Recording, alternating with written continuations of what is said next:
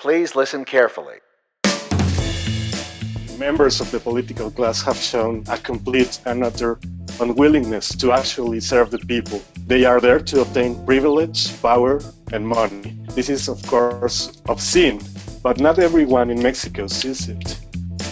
That was a sneak peek of what you can expect in this episode of The Week That Was at Global Voices, the podcast where we introduce you to people, places, and events from around the world that aren't getting the media coverage they deserve. I'm Sahar, Managing Editor at Global Voices. I live right outside of San Francisco. And I'm Lauren, News Editor at Global Voices. I live in Bilbao, Spain. The Week That Was podcast takes a look at some of the stories that have recently come out of the Global Voices newsroom. This week we'll speak to our contributors, Elizabeth Rivera, Giovanna Salazar, and Juan Tadeo, who you just heard earlier, about popular discontent with politics in Mexico. We'll also take you to Colombia, India, Syria, and the United States, where we'll meet adults and children alike who are driven to make a difference. But first, to Mexico. Mexicanos, vivan los héroes que nos dieron patria y libertad. Mexico's Independence Day is September 16th, and tradition goes that the country's president kicks off the celebrations. He does so by recreating the so-called Cry of Independence from the balcony of the National Palace in Mexico City. ¡Viva México! ¡Viva México! ¡Viva México! This is in remembrance of the start of the War for Independence from Spain 200 years ago. This year, as Mexican President Enrique Peña Nieto was giving the customary cry, thousands of people were marching elsewhere in the city demanding that he resign. They say that, quote, reasons abound for why the president should quit. So why are Mexicans so upset with him? A state that is not taking care of its people. On the contrary, it's cracking down on its own people. A very worry situation for journalists, blatant corruption scandals, promises that haven't been fulfilled. It's just things adding up. And of course, if you see the whole picture, it's like, ooh, why is such a government still there? That's Elizabeth Rivera, who lives in Chile but was born in Mexico City. She's one of Global Voices editors for Latin America, and it also helps run our stellar social media team. The latest protest, I guess, is just a way of saying no to him and no to that political party and not to that way of doing politics. What Peña Nieto represents, he's the epitome of a president that goes with the old school politics in Mexico. That's Giovanna Salazar, a Global Voices contributor who's also originally from Mexico City. She currently lives in Amsterdam, where she researches new media and digital culture. Well, I think he represents the political class. Members of the political class have shown a complete and utter unwillingness to actually serve the people. They are there to obtain privilege, power, and money. This is, of course, obscene, but not everyone in Mexico sees it. And that's Juan Tadeo, a Mexican lawyer and longtime Global Voices contributor. In addition to Global Voices, he's a blogger who writes about everything from justice, politics, transparency to music and football. In this case, the phrase, "be careful what you wish for," comes to my mind. I don't think these people demanding the resignation of the president have thought this through. At this point in time, if Peña resigns, executive powers will pass to Mr. Osorio Chong, who is currently in charge of the Ministry of the Interior. Both Osorio Chong and Peña come from the same political party. Then the Congress will elect a substitute president to finish Peña's term. Let us not forget Peña's political party and its allies hold a majority in the Congress. So we could expect more of the same for sure. All the scenarios involving a president's resignation encompass a great deal of unrest and instability. And I think we should ask ourselves, is this really the best course of action? Is this really a good idea? Well, is it a good idea? Lauren and I spoke to Elizabeth, Giovanna, and Tadeo, our in-house Mexico experts, to get a handle of what is going on in Mexico. Could one of you list some of the larger reasons that people say and point to and say this is why Peña shouldn't be in office anymore? It's not that Peña Nieto has had a bad month. I think he has a bad period overall. This is a party that was in power for more than 70 years before he came in, before a brief government by the Conservative Party for 2 periods, and then they came back. So he kind of represents that old school politics in Mexico. There's a human rights crisis that the country is going through, and one of the most specific examples that comes into mind is the disappearance of the 43 students from Ayotzinapa that happened in 2014. Let's hit pause here for a minute. Lauren, could you explain what happened here? In 2014, 43 student teachers from the Mexican town of Ayotzinapa were detained by police on their way back from a protest. They then disappeared.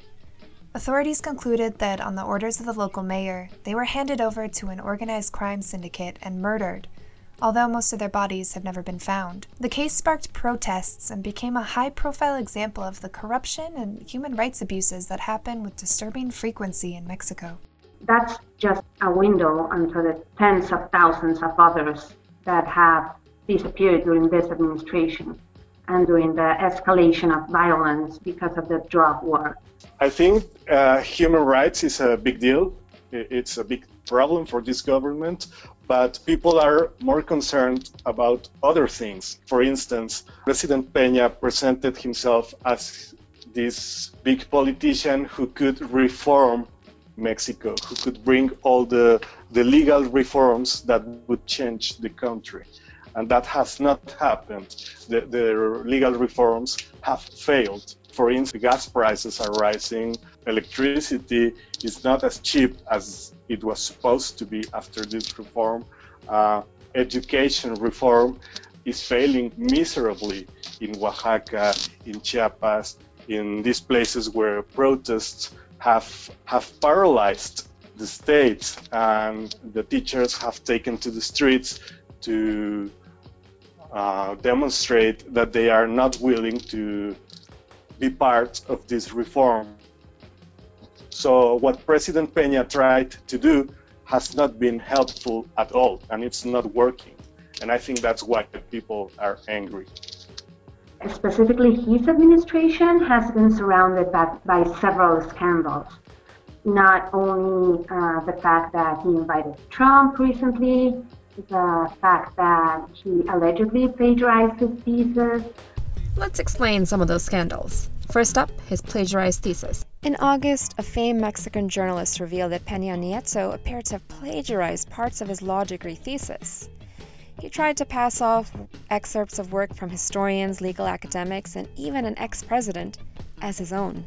And then there's Peña Nieto's well-publicized dance with Trump. Peña Nieto was on the receiving end of outrage in Mexico when U.S. presidential candidate Donald Trump visited the country at his invitation in August. Peña Nieto had invited Hillary Clinton as well, but she declined. Trump, of course, has made disparaging comments against Mexicans during his campaign, and even promised to halt undocumented immigration by building a physical wall along the southern U.S. border, and having Mexico pay for it, which of course Peña Nieto says won't happen. After Trump's visit, Mexico's finance minister, who is a close aide to Peña Nieto and who played a key role in orchestrating the meeting with Trump, resigned. I mean, those are sort of like the breaking point, but there's also like this human rights crisis, the rampant impunity and corruption also, that most exemplified by the fact that he was involved in this, in buying like a $7 million mansion from a government contractor. Corruption is a serious problem in Mexico. In the 2015 Corruption Perceptions Index from the NGO Transparency International, Mexico ranked 95 out of 167. In this case, the lower the number, the less corruption people believe is happening in their country. President Peña Nieto hasn't helped that perception. 2 years into his presidency, a news website revealed that a favored government contractor had built a multi-million-dollar mansion for his family shortly before he was elected. That company, called Grupo IGA, is owned by a personal friend of Peña Nieto, and has won contracts from the federal government since Peña Nieto took office. The stories about flagrant corruption do not always get to the mountains in the south or the agricultural fields in the north. But then on the other side, this old way of doing politics is also about patronizing people. So he gets a lot of attention in rural areas or poor areas by giving them subsidies. When you're on social media, do you sometimes feel they're disconnected from how other Mexicans feel? And are these protests really centered more in urban centers? Does it really have the street power to kind of bring change in Mexico? That the vast majority of Mexicans are not on Twitter or Facebook. Actually, the majority of citizens who cast their vote elected Peña. That's a bit disturbing, but it's the truth. This is a fact. Only 3 homes in 10 in Mexico have access to internet. The latest figures from INEGI show that 46 million Mexicans don't have access to the internet. So that's roughly half the population. Those people are not necessarily against the president and all the things he represents. And let me just add that these people, of course, get their information from traditional media, which is very much in line with the current government. So it would be hard to get another narrative or discussion going on when you don't have access to internet and, of course, to the urban areas where all these discussions are taking place. For our listeners, could you possibly draw a portrait of the kind of person Peña Nieto is? Urban cities at the forefront of questioning Peña Nieto's administration, but I do believe that it's very telling that he, for example, doesn't hold regular press conferences. He doesn't take questions from journalists. The events where he regularly takes part in are quite scripted and tight formatted. He hardly engages in debates or interviews unless it is in a controlled setting. Questions in terms of how fit he was to be president of the nation, since before he came into power as president, as a governor of the Mexico state, he was involved in very serious controversies, such as the crackdown that he ordered on a little protest that was taking place in Salvador Atenco. And that happened in 2006. And in that crackdown, people were tortured and women were sexually assaulted. So when he became the candidate for the presidency, for the PRI, a lot of people were really taken back by the decision. And that's how the movement, for example, Yo Soy 132, emerged. Because, they were questioning, obviously, the candidacy of the president, the candidacy of Peña Nieto, but also the fact that his campaign was then favoritized by major media outlets. Let me just add a little bit here. I think this questioning of his fitness also comes on the way he projects himself and how it was all orchestrated for him to become this very popular figure, like this arranged marriage, as we see it with the popular soap opera actress, kind of, make this couple look awesome on pictures and trying to sell that to the voters. But then on the back of that, he was selling that this was the new PRI, the new way of doing politics. But then again, you saw all the ministers and everybody who's around him, and they all have the very last names that of the persons that were in power in the 70s. So these double kind of standards of what you see and what you get is struggling around his term. So we're talking about all this discontent with Peña Nieto and by extension the political class of Mexico. Is the entire political class of Mexico, rotten? Are they all corrupt, or are there bright spots somewhere in Mexican politics that people are pointing to and saying, hey, this is how it should be done. This is a good example of how politics should be in a best case scenario? Yeah, I don't think that all the political class is rotten, but the majority of it is. I guess one of the examples of a different kind of politician can be seen in Pedro Kumamoto, who was the first elected member of parliament that got to the Congress in Guadalajara as a representative of Jalisco. And he wasn't backed up by any political party. He had an independent platform, and he was supported by a collective that's called Wikipolitica. And it's very interesting, that example, because it breaks apart from the traditional way of doing politics, in the sense that they engage in meetings with people to hear what are their concerns. They present in the Congress citizens' initiatives, back thousands of signatures. And I guess that's one of the best examples on how it is possible to actually get into the institutional politics, but not necessarily backed up by a traditional political party, which is considered to be rotten in the roots. I guess it's also worth noting that at least during the last period elections in the state of Chihuahua, Javier Corral was elected, and he's a member of a major political party, but he has a really solid, ethic political career, and that's also kind of a really good news in terms of governors getting into high positions who don't necessarily have an agenda that suits their benefits, but rather backed up by citizens. Ellie, today, do you have anything to add to that?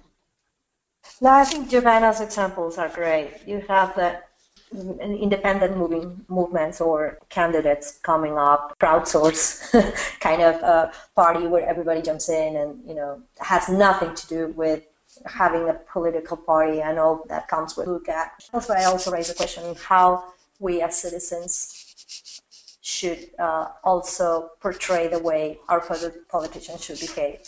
Yes, I think people need to get involved in politics in Mexico and actively demand accountability from public servants. I think that is the key.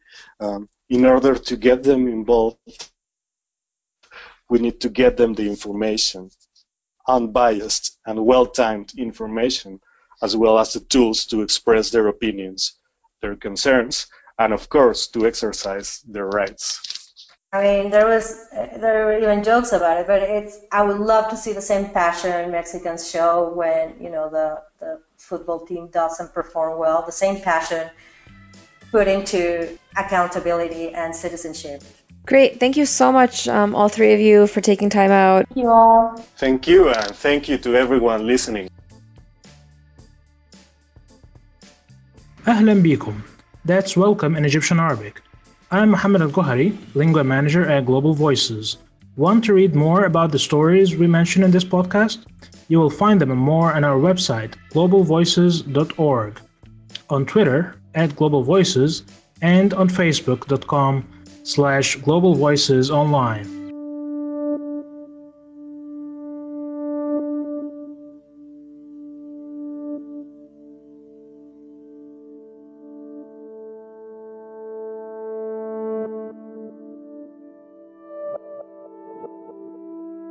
The war in Syria has been raging for 5 years now.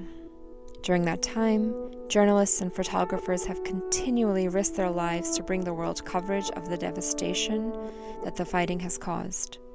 Some have paid the ultimate price.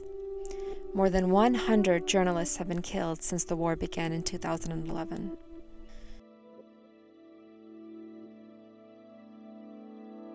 On October 2nd, the name of Shamil Al-Ahmed was added to the list. Shamil was a well-known Syrian journalist, photographer, and activist. He was killed by an airstrike, one of the many launched by the Assad regime and the Russian government on the city of Aleppo. His wife was also recently killed. The couple left behind a 2-week-old baby and 2 other children. After their deaths, Shamel's last letter to the world was shared on social media. Our Middle East and North Africa editor, Joey Ayoub, is here now to read it. My name is Shamel Al-Ahmad. I am 35 years old, married, and I have 2 children. My life changed when I saw a video of the Syrian regime security forces while they were humiliating my people and treading on their heads in Baida, Banyas. In July 2012, the freedom fighters entered my city, Aleppo. I became obsessed by the idea of being arrested and detained by security forces. We were out of the regime control, and I didn't have to hide my identity anymore. The risk of being detained is over, but my city turned into an open space for the regime to target all of its opponents. Artillery, fighter jets, barrel bombs, and even Scud missiles. We experienced all those lethal weapons that I documented with my lens. I thought these pictures would tell the story and push the international community to act, or at least help the civilians. But lately, I've realized that was hopeless.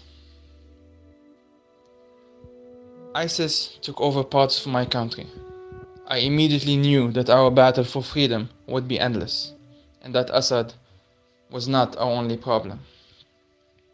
I joined the Life Makers team, working on social development and acclimating them with the new reality, the wartime reality.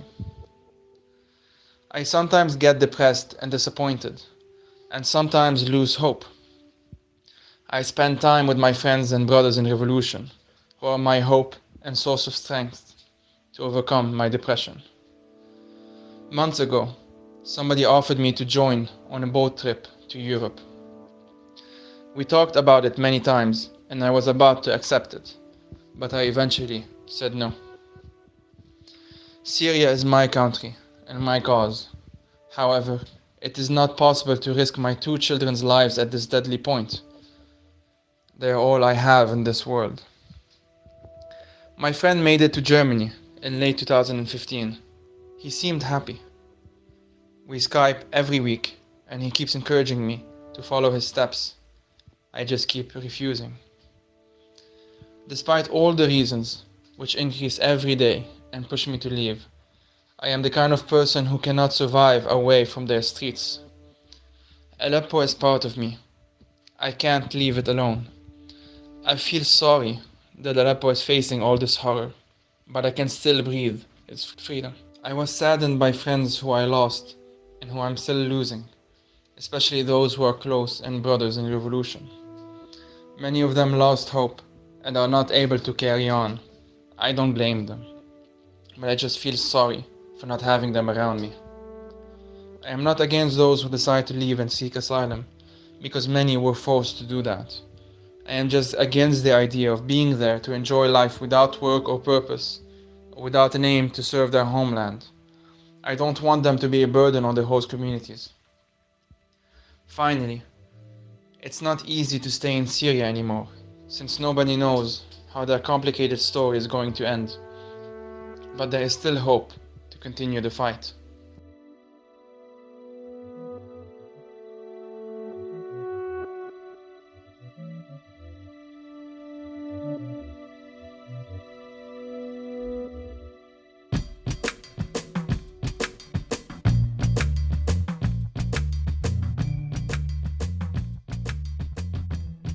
Some teachers go the extra mile for their students. In Colombia, Luis Soriano goes miles, literally. Luis is an elementary school teacher, and for years he's roamed the countryside on a donkey, bringing books to children in rural Colombia. The Donkey Library, as it's called, has volumes on math, literature, geography, English, and history. Luis's entire collection numbers more than 3,000 books, though, of course, the donkeys don't carry them all at once. He has 2 donkeys, and the animals themselves are named Alfa and Beto, whose names together form the word alfabeto, or alphabet in Spanish. Luis's effort sees him riding a donkey for 8 hours at a time. But it's an important service that he's performing for these children. As Luis explains, poor children in Colombia's countryside are at an educational disadvantage. Some children must walk or ride a donkey for up to 40 minutes to reach the closest schools. The children have very few opportunities to go to secondary school. There also aren't that many teachers that are willing to teach in the rural areas. Of his unique library, Luis says, quote, "This is a lifetime commitment to feel useful to the society to which I belong." This story was originally reported on the Global Voices website by Gabriela Garcia Calderon.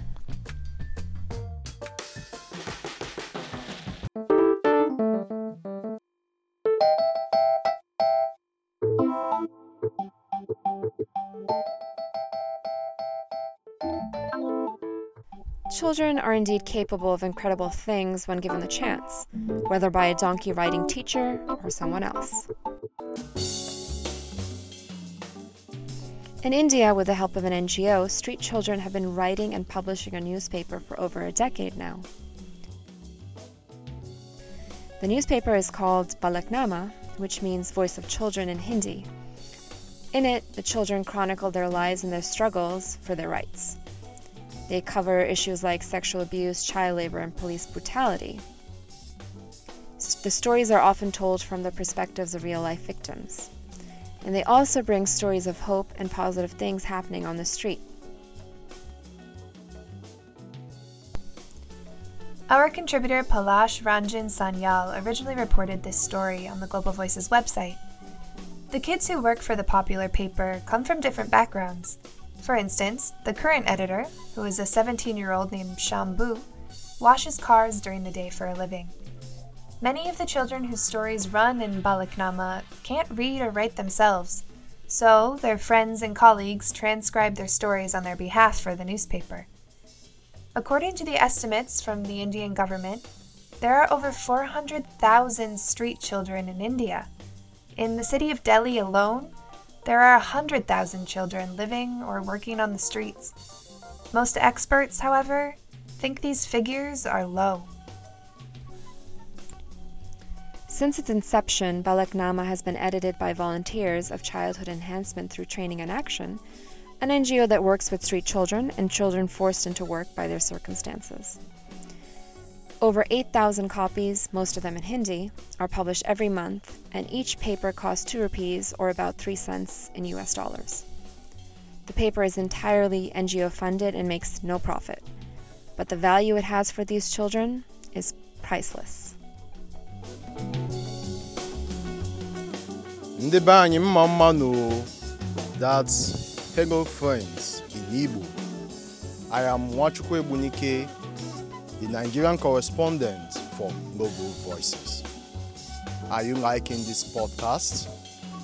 You can find us on SoundCloud, iTunes, Stitcher, and many other podcast apps. Be sure to subscribe, give us an upvote, or leave us a comment. Daguno. Thank you.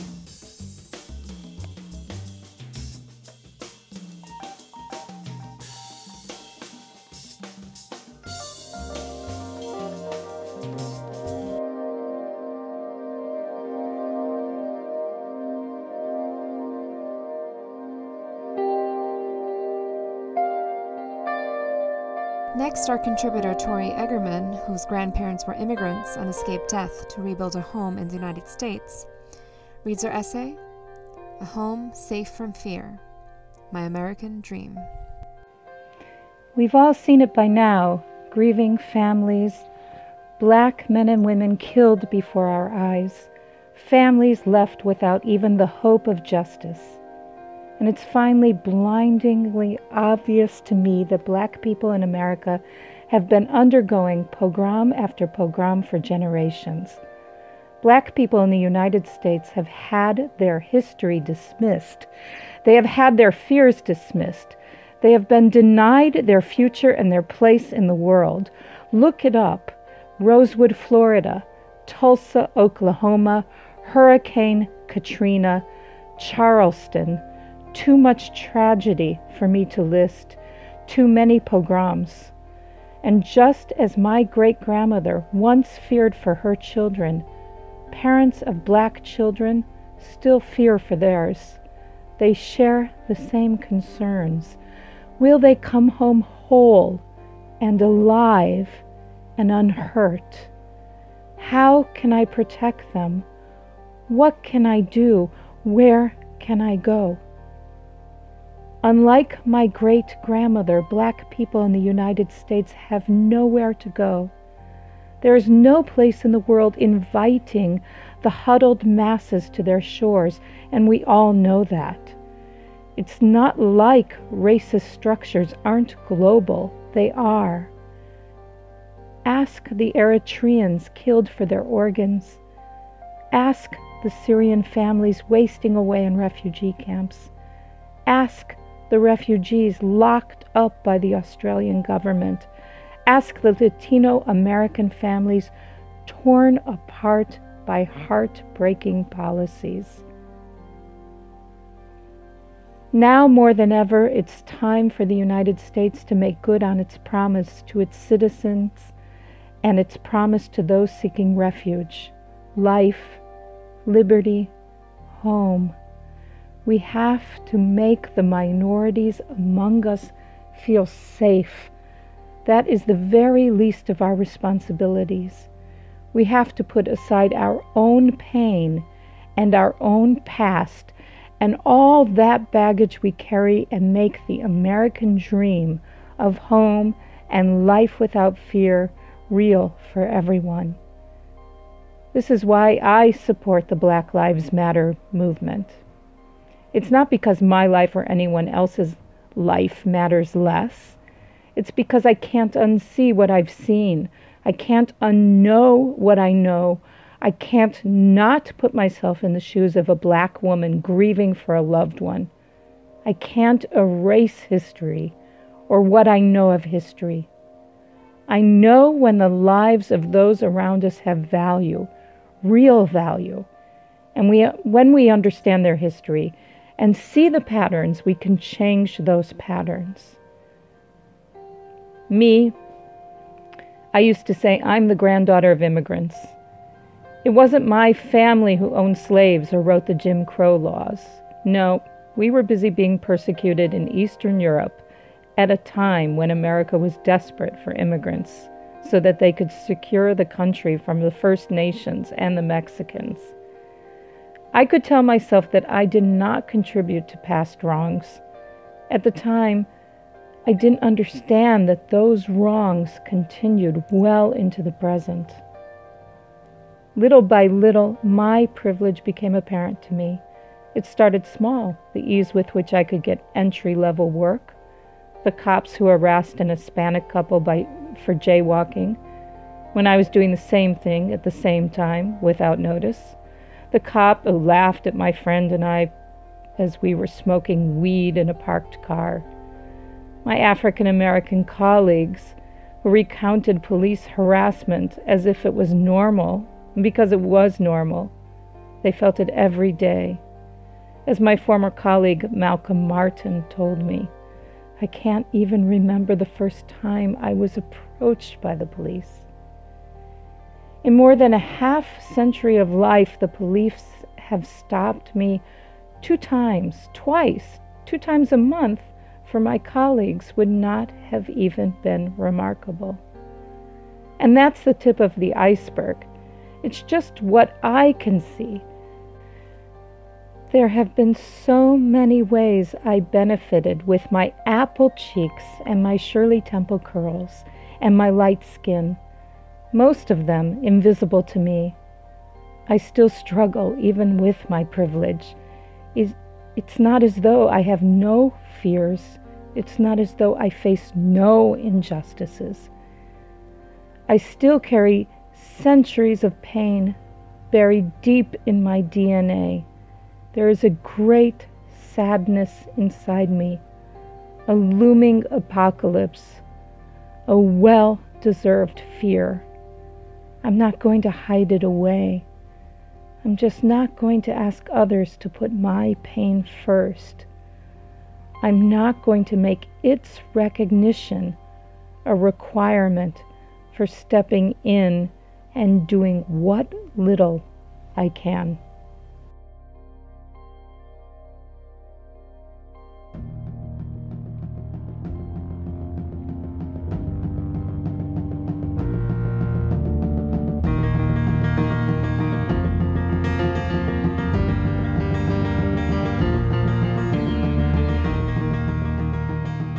that's a wrap. This is Sahar. And Lauren. Wondering how we find all these stories? Well, we're not exactly like other news organizations. Global Voices is an international network of passionate people who know their way around the internet and keep tabs on the conversations happening in their regions. Our 1,400 mostly volunteer writers, editors, and translators cover stories from 167 countries and then translate them into more than 30 languages. Together, we've been building these bridges of understanding, as we like to call them, through our digital reporting since 2005. Inspiring work of all our Global Voices authors, translators, and editors made this episode possible. So a big thank you to all of you out there. Don't forget, if you like what you heard, please share this episode with your friends on Facebook and Twitter. In this episode, we featured Creative Commons licensed music from the Free Music Archive, including Please Listen Carefully by Jazzer, First Steps on Earth by David Seste, Backward by David Seste, Making a Change by Lee Rosevear, Breezin' by Poddington Bear, Indian Summer by Zero V, and Cree by Satellite Ensemble. Thanks for tuning in to the week that was at Global Voices. We'll have a new episode for you in 2 weeks. Goodbye until then.